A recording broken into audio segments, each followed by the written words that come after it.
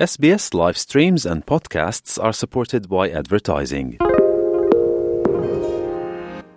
SBS is Australia's most trusted multilingual broadcaster.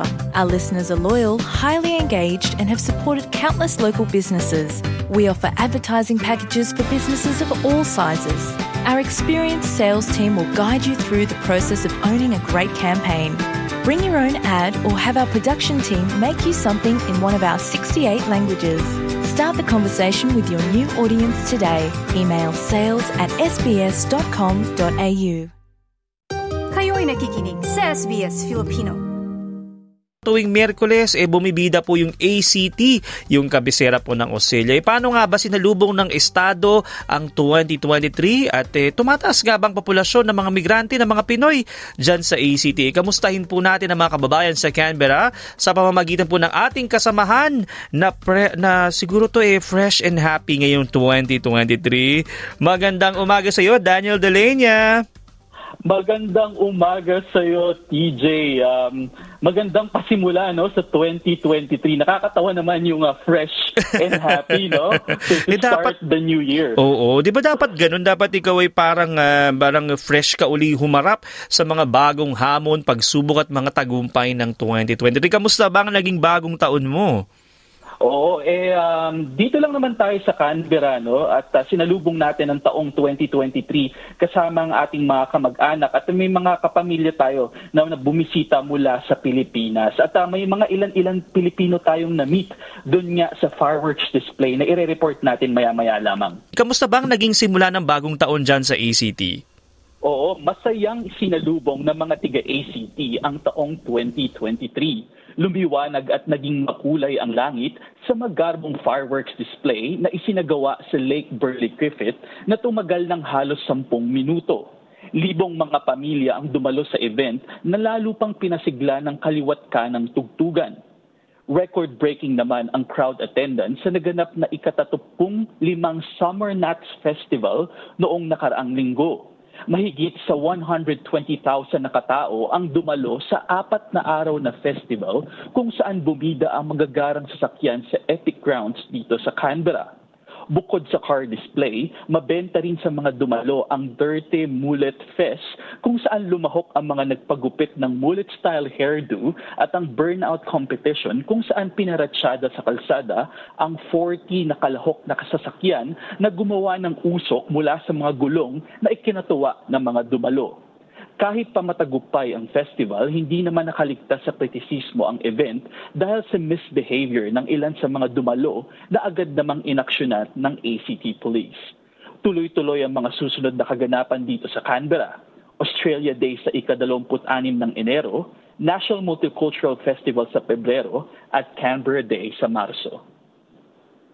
Binanggit mo, Daniel, yung mga yung January 26 yung sa Australia Day, usually diyan parang nagkakaroon ng mga oath taking din yung mga citizenship, 'di ba? Parang nagkakaroon at kasabay yung iba't ibang mga migrants. Ngayon ba diyan tumaas ba yung populasyon ng mga migrante diyan sa Canberra?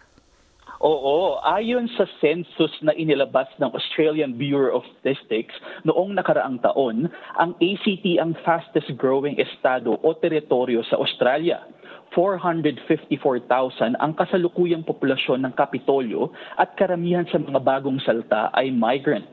Dahil sa paglobo ng populasyon, kinakailangan ng ACT government na magtayo ng mga residential homes, i-improve ang transportation at state government services at pagtibayan ang ekonomiya para mabigyan ng trabaho ang mga bagong Territorians.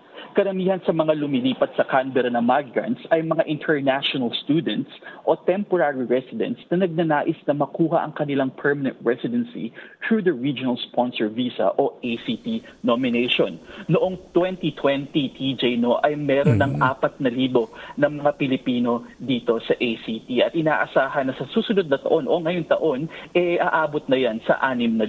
Tuloy-tuloy talaga yung paglago ng populasyon ng mga Pinoy, hindi lamang dyan sa ACT, pa sa buong Australia, no? At kaakibat niyan, Daniel, parang nagkakaroon ng may mga iba't ibang services ang mga embahada at konsulado. At may balita tayo na muling nagbukas ang overseas voter registration para sa susunod na Philippine election dyan sa embahada. Tama yan, DJ. Maaari nang magparehistro ang ating mga kababayan sa muling pagbubukas ng Overseas Voter Registration and Election sa Australia hanggang ika-30 ng Setyembre taong 2024. Para magparehistro, kailangan ng aplikante na i-fill out ang Overseas Registration Form na mata-download sa Philippine Embassy website at personal na isubmit ito sa mga designated centers kabilang na ang Philippine Embassy sa Canberra at Philippine Consulate sa Sydney at Melbourne. Kailangan dalhin ng passport kapag sinubmit ang form. Bukod sa mga bagong magpaparehistro, maaari ding i-transfer ang registration records kung lumipat na ang rehistradong botante sa ibang estado o teritoryo, pagtatama ng tala at pag-update ng address.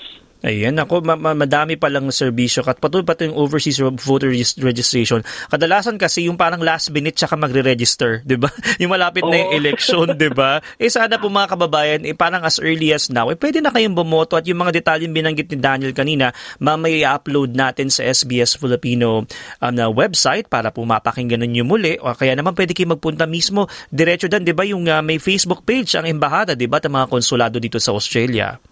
Tama yun, TJ, no? Inanunsyo ito ni Ambassador Maria Helen B. de la Vega noong Disyembre na nagbukas na nga ang overseas registration at binibigyan ang mga Pilipino na nakatira dito sa Australia na magparehistro na kaagad at huwag hintayin yung last minute na schedule. Ito ay matatagpuan sa Facebook page at pati na rin sa official na website ng Philippine Embassy. Ayan, tingnan niyo po yung mga detalye na yan mamaya sa kanilang mga website, gayon din sa Facebook page. Maraming salamat, Daniel.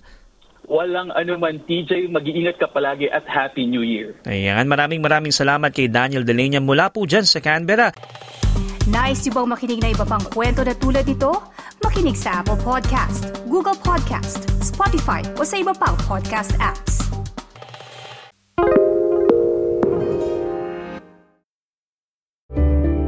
Need a few minutes to reset? Great Minds is a podcast from SBS that guides you through different meditation styles from around the world. Listen wherever you get your podcasts.